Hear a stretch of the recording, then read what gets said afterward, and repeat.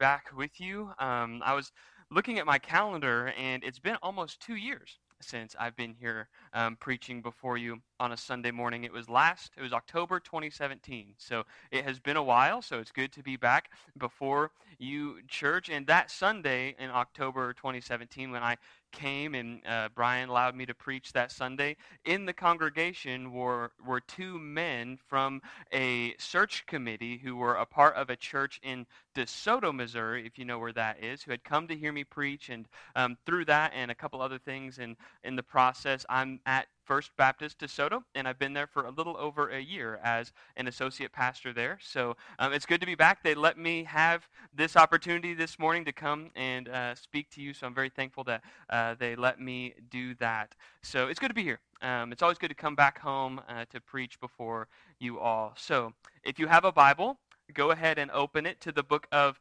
Numbers. We're going to be in Numbers 28 and 29, which is about 1,000 verses, so we're not going to read them all, but we are going to talk about them all. And while you're turning there, I do have a story for you. So last night, Leah and I were sitting on the couch, and Dad walks into the room, and he calls me Flip. He says, "Flip, what are you preaching out of Romans tomorrow?" I said, "Romans? Well, am I supposed to be preaching out of Romans?" And he says, "Yeah, Brother Brian's been preaching out of Romans for a while now." And I'm like, we got a problem. And no, we're not in Romans. Brian's been in Numbers, praise God, because that's the sermon that I wrote, so we're going to be in Numbers. So Numbers 28. And I absolutely love the book of Numbers. I often get a lot of raised eyebrows when I tell people that the book of Numbers is my favorite book in the Bible. For a lot of reasons, I absolutely love the book of Numbers. And just to give you a little bit of a glimpse as to why I love the book of Numbers, I want you to think back to last week when Brian preached on Numbers 27. So, or Numbers 26 and Numbers 27. And so in Numbers 26 and 27, there's just so many fascinating things that happen in the book of Numbers. But in Numbers 27 particularly, we have the story of the daughters of Zelophehad. And the story is unique because in it, the land that is going to be taken in the promised land is about to be allotted. And everybody's going to be given their share based on their family. And these daughters of Zelophehad, so you can take pride in the fact that even somebody who studied a lot of the Bible doesn't know how to pronounce the names in the Bible. So the daughters of Zelophehad, they go to Moses and they're like, "Moses, our father has died, and if the laws that you are saying are coming from God are going to be true, then our family name is going to be wiped out. We don't have a son who the land can go to who carries our father's name. So can we inherit the land?" And so Moses goes before God, and what does God say? God says, "You know what? The daughters of Zelophehad are right." That doesn't happen a lot, where God doesn't ever change his mind, but where the people of God make a plea before God, and the will of God is that something that God says is going to change. That's really unique, and it's a beautiful testimony to how God cares for his people, even in one of the things we're going to talk about today, how God cares for us even in the smallest of details. Right? In the grand scheme of things, the daughters of Zelophehad, their father's name continuing isn't that large of a deal, but God listens to them, and he cares that they want their father's name to go on. And so Numbers is a beautiful book. There's all sorts of things that happen in the book of Numbers that are very unique. But today, we're just having a time up here, aren't we? Y'all want to come up here and join in on the fun?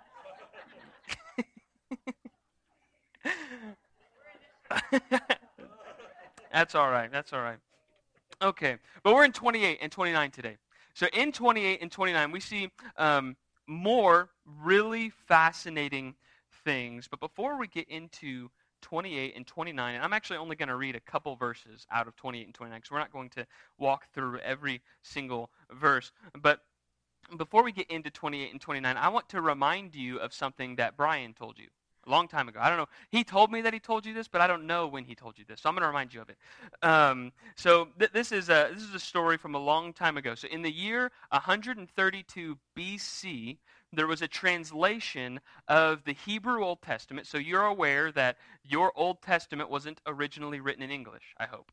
So the Bible wasn't originally written in English, and it was originally written in Hebrew and Greek and this third language called Aramaic. But in 132 BC, so way before Jesus, 130 years before Jesus, the Old Testament was translated into Greek. And we call that Greek version of the Old Testament, this fancy long word, we call it the Septuagint. So I don't know if you've heard that word before. We call it the Septuagint. And it's from the Septuagint, so the Greek version of the Old Testament, where we get the name for our book of Numbers. Right, so Numbers it's actually in Latin, but it comes from the Greek. It's the word arithmoi, which we can get arithmetic from very simply. And so it's the word Numbers. But in the Hebrew Old Testament, the name of the book of Numbers was Bamidbar. And Bamidbar means in the wilderness. And so whenever, if you were to bring a kid on stage and say, do you want to read the book Numbers or do you want to read the book In the Wilderness, which one are they going to pick? They're going to pick In the Wilderness every time. And so I think a lot of our lack of understanding of the book of Numbers and our lack of a desire to read the book of Numbers comes from the fact that we think it's a lot of numbers. And it's a lot more than a lot of numbers. And so whenever Brian mentioned this in his first sermon on the series, if you go to 1 Corinthians, you don't have to turn there, but if you were to go to 1 Corinthians 10, 5 and 6, you see this passage where Paul says, everything that happened in the wilderness was for you, church. It was for your good, for your benefit, so that you would remember all the dumb things that Israel did in the wilderness that caused them to be in the wilderness, so don't do them anymore. Right? The wilderness story is important for us really, we talk about people who are grumbling and complaining and get upset easy and just stray away from God. Does that sound familiar? Does that sound like a people who you've heard of before? Grumbling people who they're kind of cranky sometimes. Numbers has a lot of applications for us today. And so I'm thrilled that Brian has been working through this book with you. Few preachers will take the time to walk through a big book like Numbers, and you have a blessing in Brian. You really do. So he is a wonderful pastor, and so you are blessed to have him, church, especially somebody who's willing to do the difficult lifting of a book like this. So our chapters, 28 and 29. I'm going to read two passages. And I know it is the custom of this church to stand while we read. So if you would stand, and we're going to read two long passages from these two chapters. The first coming in 28:16 through 25. So this is the word of the Lord from Numbers 28:16 to 25. On the 14th day of the first month is the Lord's Passover. And on the 15th day of the month is a feast. 7 days shall unleavened bread be eaten. On the first day there shall be a holy convocation. You shall not do any ordinary work, but offer a food offering, a burnt offering to the Lord, 2 bulls from the herd, 1 ram, and 7 male lambs, a year old. See that they are without blemish. Also, their grain offering of fine flour mixed with oil, 3/10 of an ephah, shall you offer for a bull, and 2/10 for a ram. 1/10 shall you offer for each of the 7 lambs, also 1 male goat for a sin offering, to make atonement for you.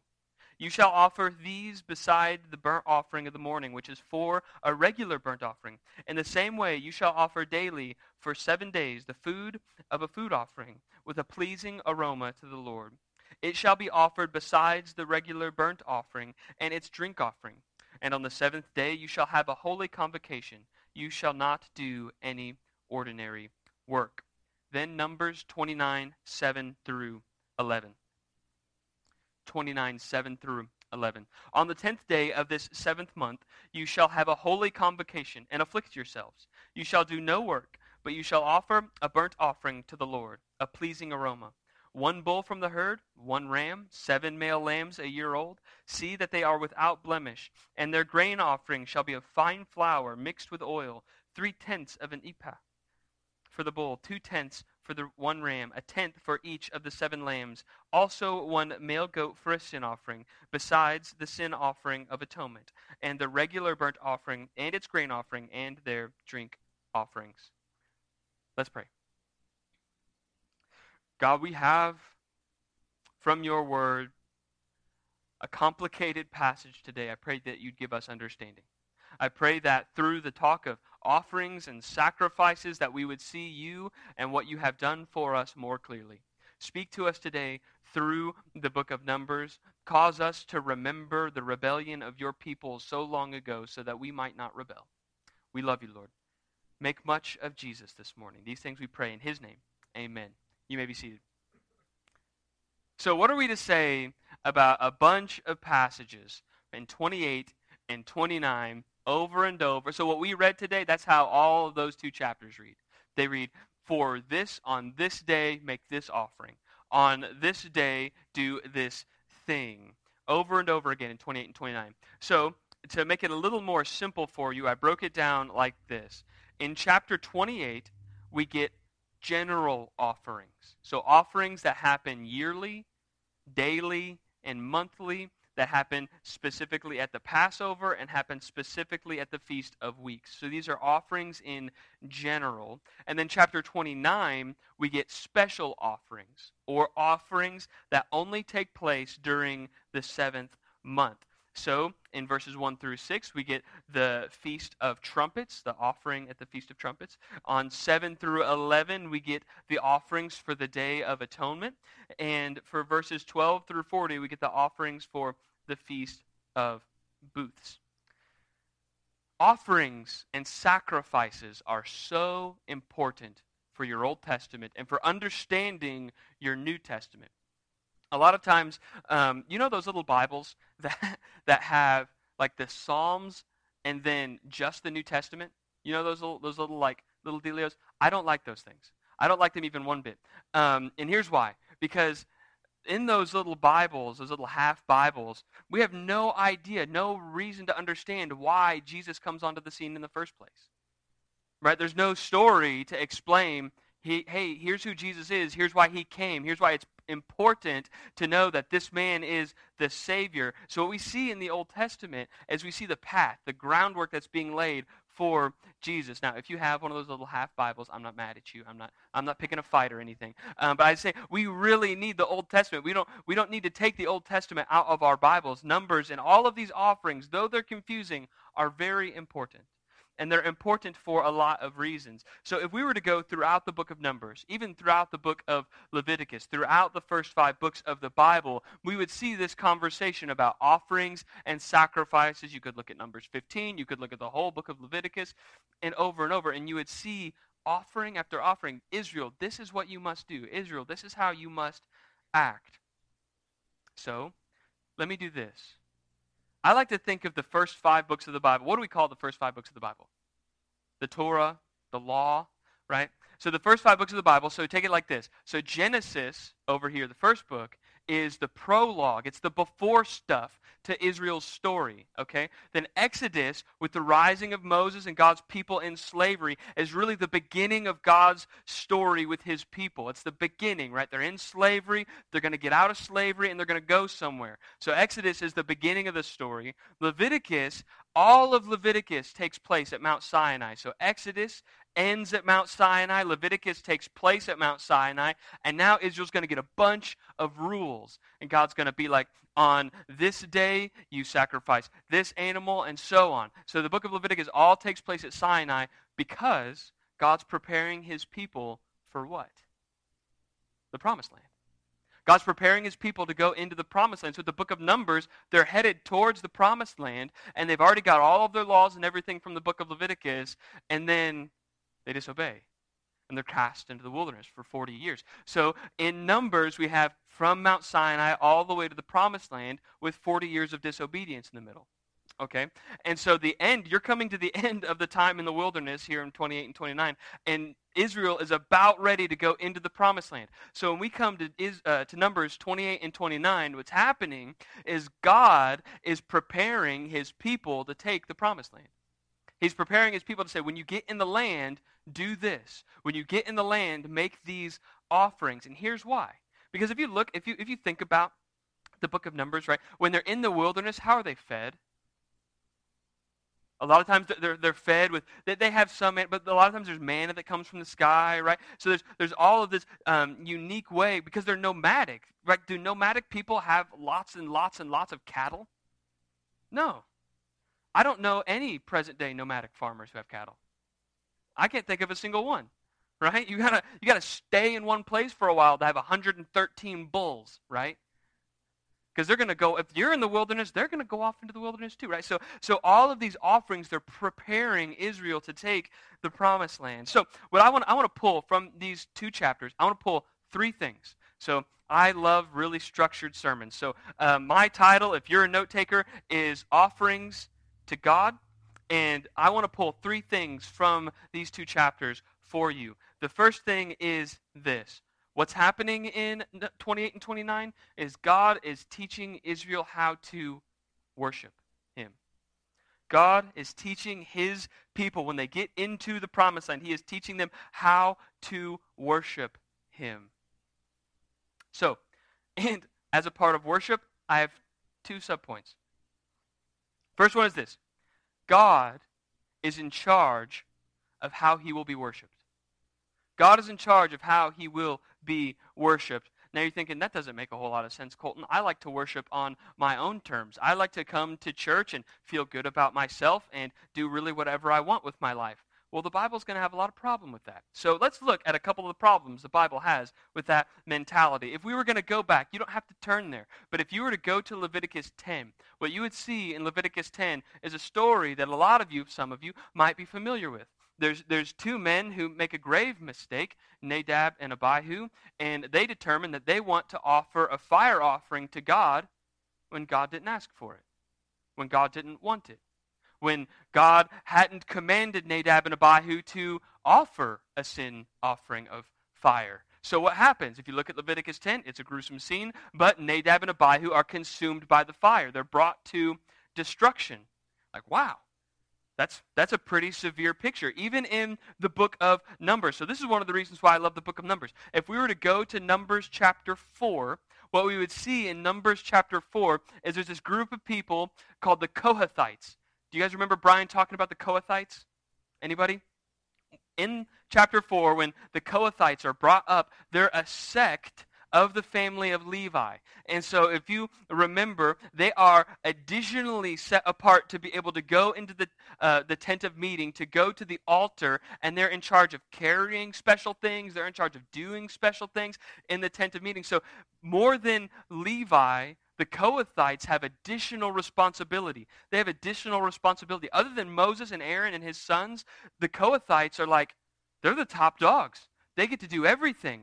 And then we get to Numbers, I think it's 16. If we look at Numbers 16 at the rebellion of Korah. Remember this story? The rebellion of Korah. Korah, I love saying this, Korah was a Kohathite.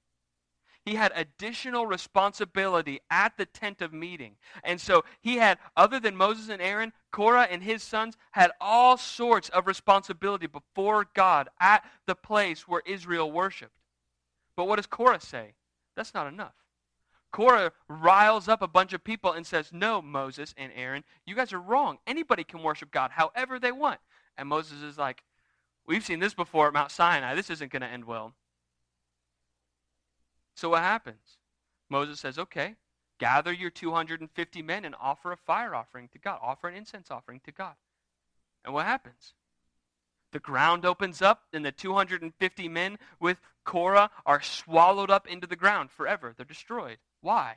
Because they wanted to worship God on their own terms. They wanted to say, no, Moses and Aaron, anybody can go into the tent of meeting. Anybody can stand face to face before God, not just you, Moses. And so what happens? They were destroyed. So God is in charge of how he will be worshipped. So if we walk through all of these different offerings, they might sound weird to us today, but this is how God was setting his people apart.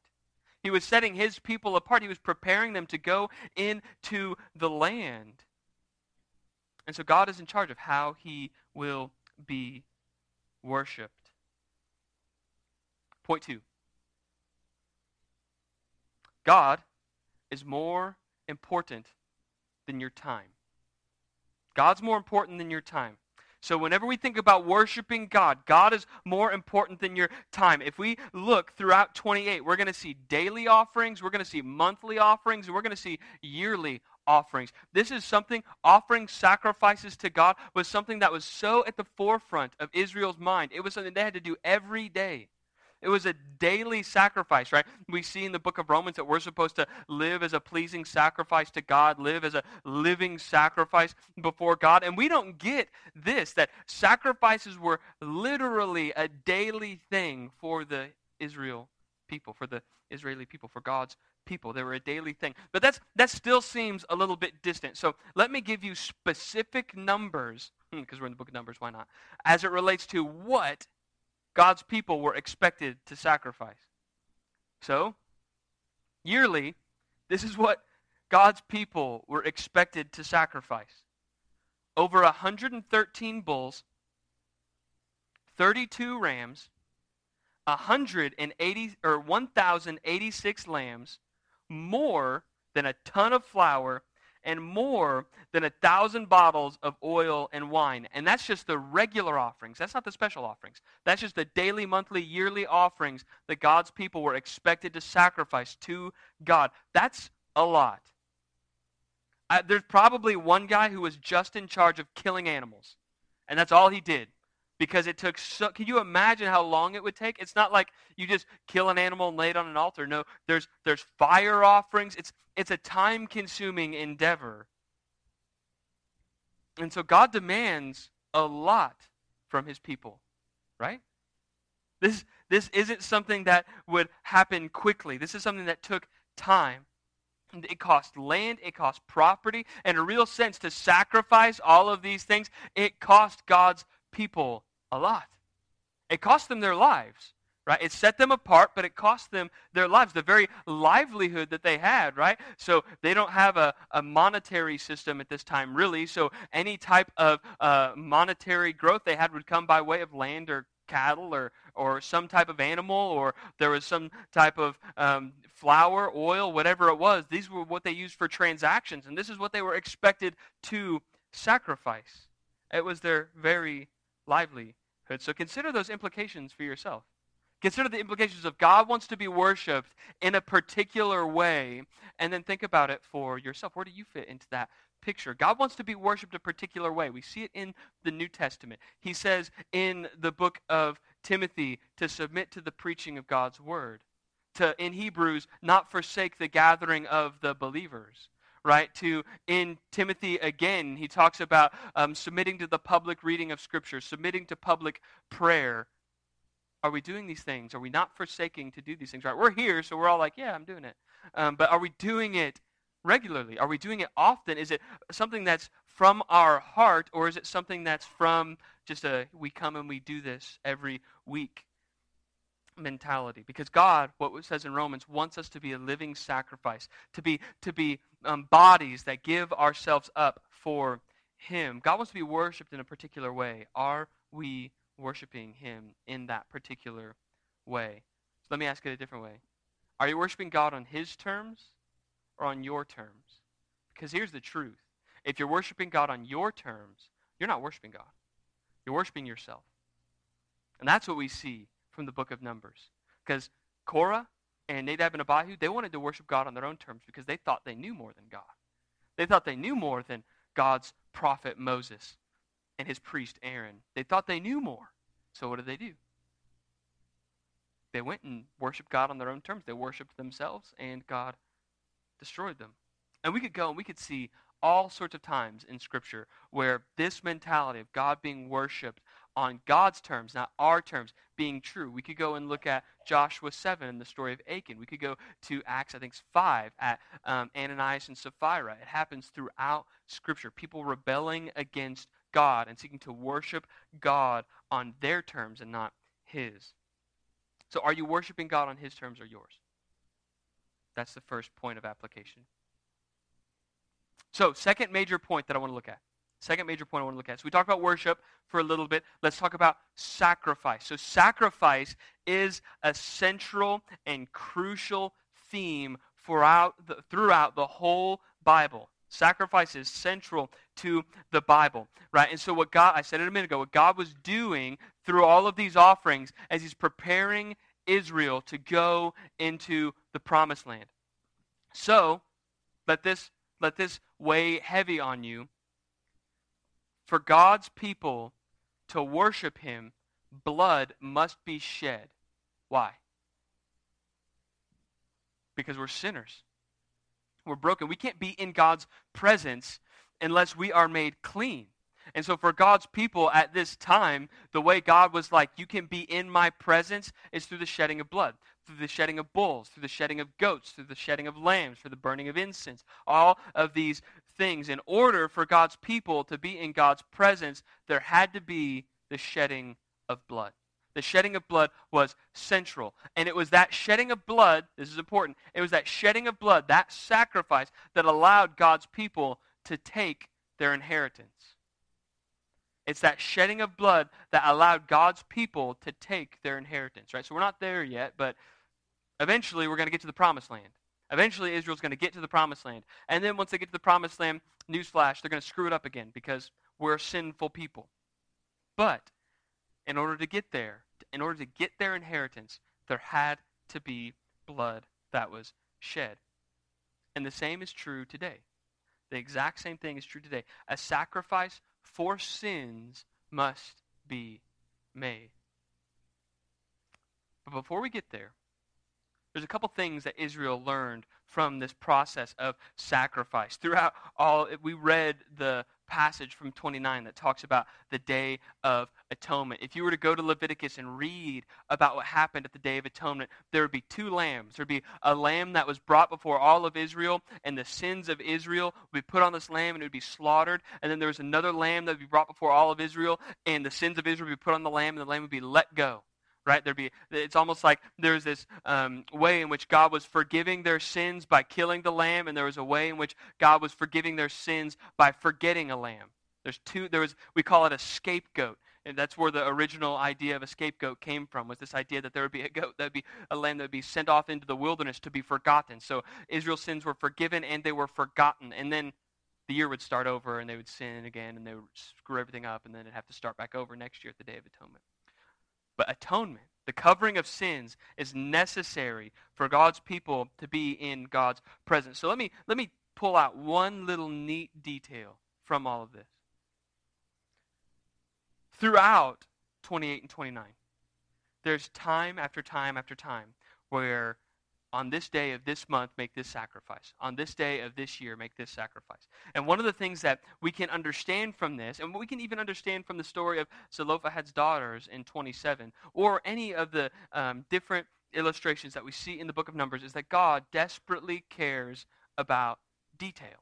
He cares about the little things. He cares about Zelophehad's daughters in the same way that he cares about the sacrifices that need to be made in order for Israel to be in his presence. And what this means is in our lives, God cares about the details. I can't tell you how many times I think something is insignificant and God doesn't really care about it, so I don't need to take it to him. You ever feel like that? The details are very significant to God.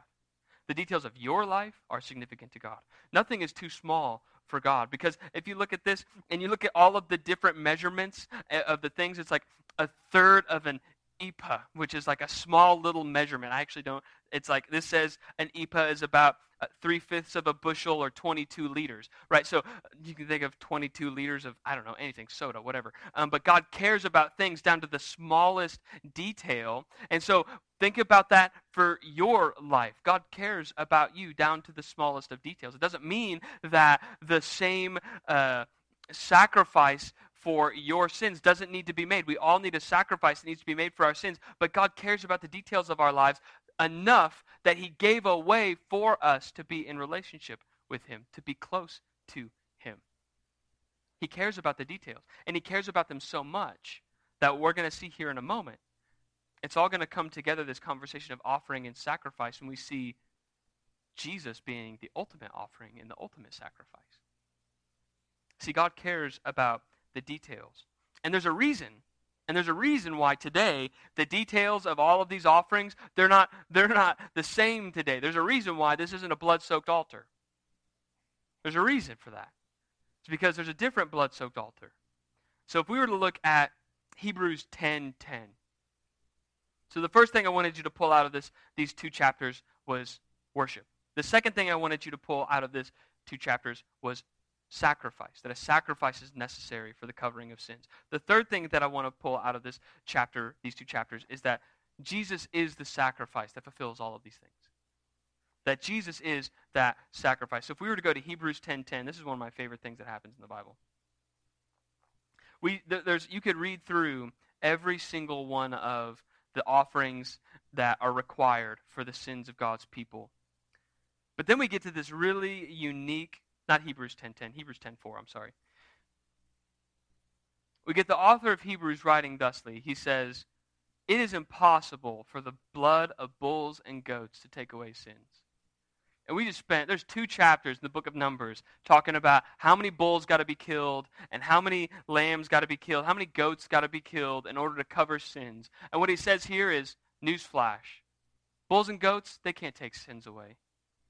They can appease God's wrath for a time, but they can't take sins away. Never once did a bull or a goat actually forgive the sins of God's people. Why? He says here, bulls and goats can't take away the sins of people. They can't take them away. They're not good enough. But then in Hebrews 10:10 it says this, "And by the way, we have been sanctified through the offering of the body of Jesus Christ once for all." 11. "And every priest stands daily at his service, offering repeatedly the same sacrifices, which can never take away sins. But when Christ had offered once and for all time a single sacrifice for sins, he sat down at the right hand of God, waiting from that time until his enemies should be made a footstool for his feet. For by a single offering he has perfected for all time those who are being sanctified." So we see in the Old Testament, offering after offering after offering, God is making a way for his people to be able to be in his presence. And it's by the shedding of blood. It's by the sacrificing of something. And then in the New Testament, what we see is that something is actually himself. It's actually him. You want to be in God's presence, right? He allowed Israel to be in his presence for a time by the shedding of bulls and goats. But what really brings us into the presence of God once and for all time, is the shedding of Jesus' blood. Not the blood of bulls and goats. Not the blood of anything else. Not of fire offerings or anything. What brings us into God's presence once and for all is Jesus. He is the perfect fulfillment of these things. So whenever you're thinking, should I read the Old Testament? Yeah, you really should. You really should, because you won't understand the weight of what it means in Hebrews that Jesus made a final sacrifice unless you see how many sacrifices God's people had to make. That they had to sacrifice goats and bulls and all of these things. And then God says, one day there will be a different way. There will be a better way, right? We can look to the prophet Isaiah to see the foretelling of the Savior who would be crucified on our behalf. And look, if we were to go back and we were to read all the way from Genesis through Deuteronomy, you want to know how many laws there are that God's people had to fulfill? There's an actual number, 613. 613 laws that they were expected to fulfill perfectly. But what they found, right, when Jesus came, was that even their actions, even the actions that led them to making sacrifices, even those actions weren't truly pure. Why? Because it wasn't a deed that could cleanse them, because their hearts were filthy. Their hearts were unclean. No sacrifice they could make from a filthy, wretched heart could actually make payment, could actually cover them and for their sins. No, they needed something better, something that would get at the root of the matter, something that would start at a heart level. They needed Jesus. They needed Jesus to come and die as the perfect Lamb of God so that their sins could be taken away. Isn't that a beautiful picture that we see the shedding of the blood of bulls and goats and lambs?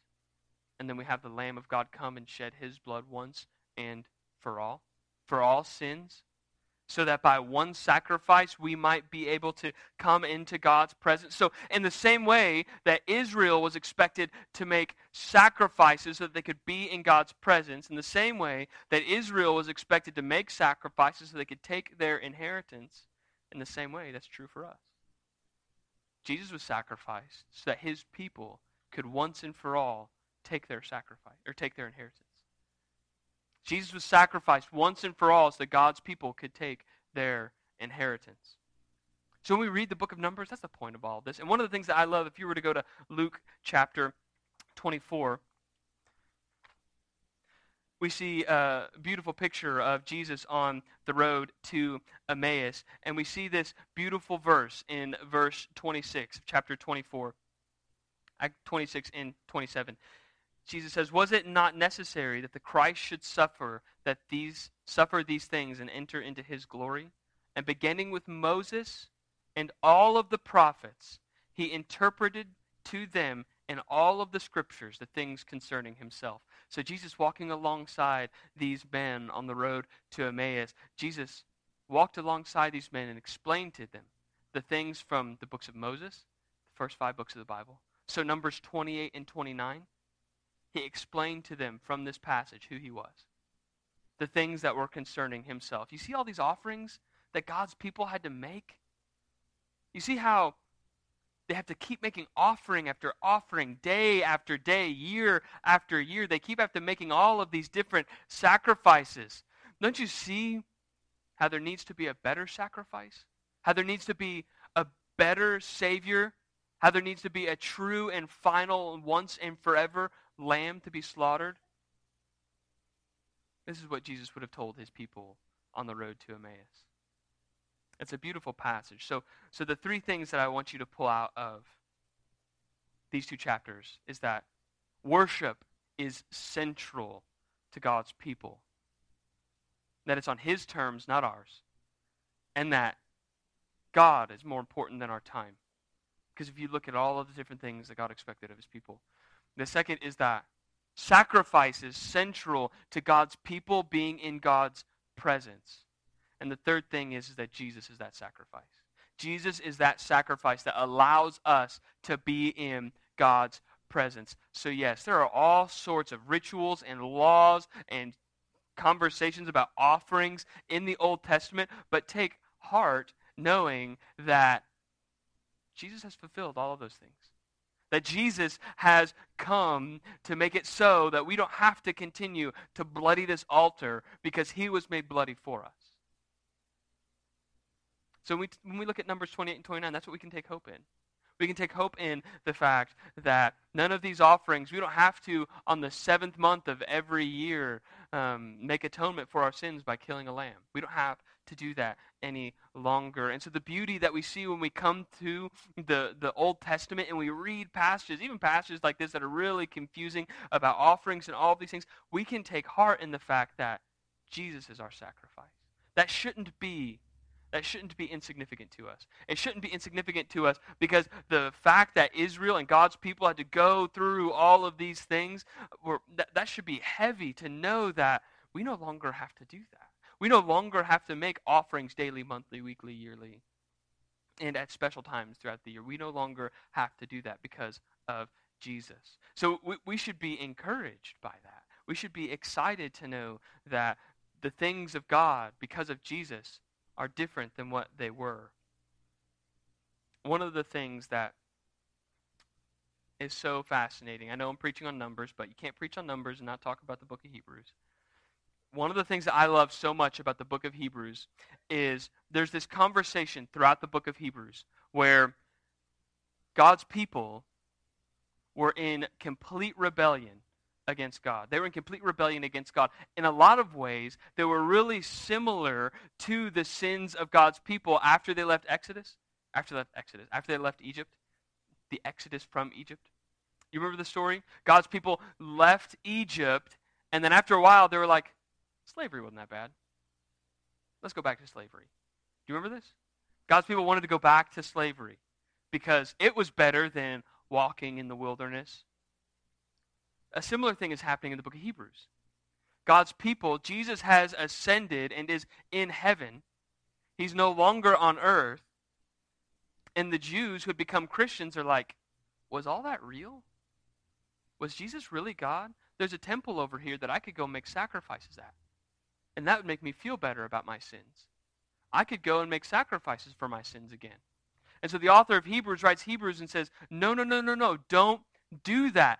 Don't go back to your former way. Don't go back and make sacrifices for your sins. Jesus made the once and for all sacrifice for your sins. All those offerings and numbers, all those sacrifices that were required of you, they're not required of you anymore. So stop looking back at your past and wanting things from your former self. That's not what God wants from you. He wants you to follow Him. That's why He sent His Son to die for you. There's no longer these rules and rituals that you have to fulfill in order for you to be in God's presence. That's not how it works anymore. Jesus has come. And so I love the book of Hebrews because the author writes in that way, and it's so applicable to us today, especially when we think about offerings and sacrifices. How often do we want to go back to a former life that makes us feel better in the moment, and reject the things that Jesus has for us? How often do we want to turn away from God and look back at our former self so that we can feel better for a time? See, the beautiful thing about sacrifice in the Old Testament, sacrifices in the Bible, is that not only are sacrifices present, but they're necessary. Jesus had to die for us to be in God's presence. And for some reason, in our sin and in our brokenness, often we think that sacrifice isn't enough for us.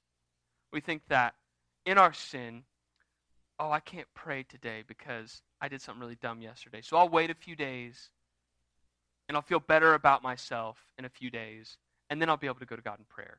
Or I don't feel like I can really open my Bible today because I yelled at my wife, or I was short with the kids, or whatever. I don't think I can open my Bible today because I did that really dumb thing. So I'm going to give it a few days, and I'll make myself feel better, and then I'll be able to open my Bible again.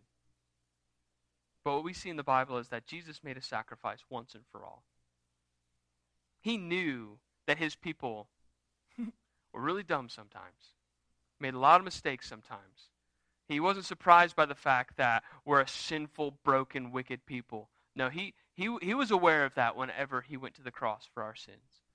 And so my final application for you would be this. As we think about offerings and we think about sacrifices and we think about all these things, stop re-sacrificing Jesus every time. It's going to sound weird. Stop re-sacrificing Jesus every time you make a mistake. We often want our guilt to be absolved because we make another mistake, or there's this one sin that I really struggle with, and I just can't seem to get over it, and so I need to feel better about myself before something needs to happen before I can go to God in prayer. I can go to God through reading His Word, and what we're doing by that is saying that Jesus' sacrifice wasn't enough. He needs to go to the cross again for me. That's not true.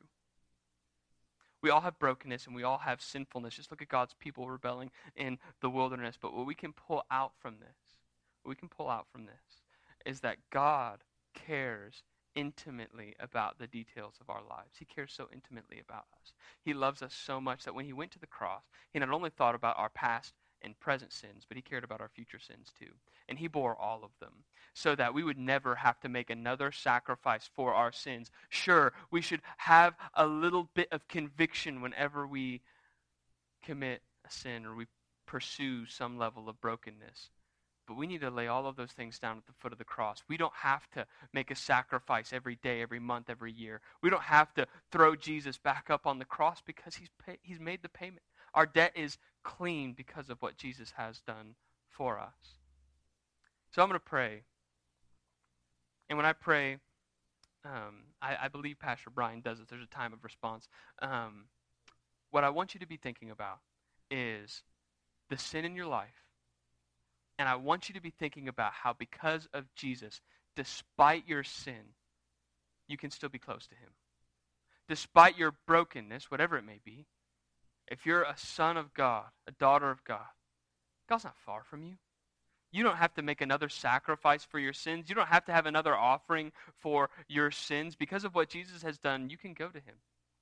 You can run to Him. You can trust that God still loves you despite your brokenness. There's no more offerings that we have to make because Jesus made the once and for all final offering. Let's pray, church. God, we love you.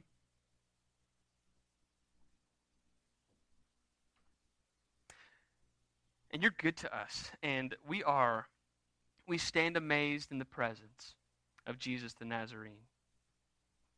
You've made us clean.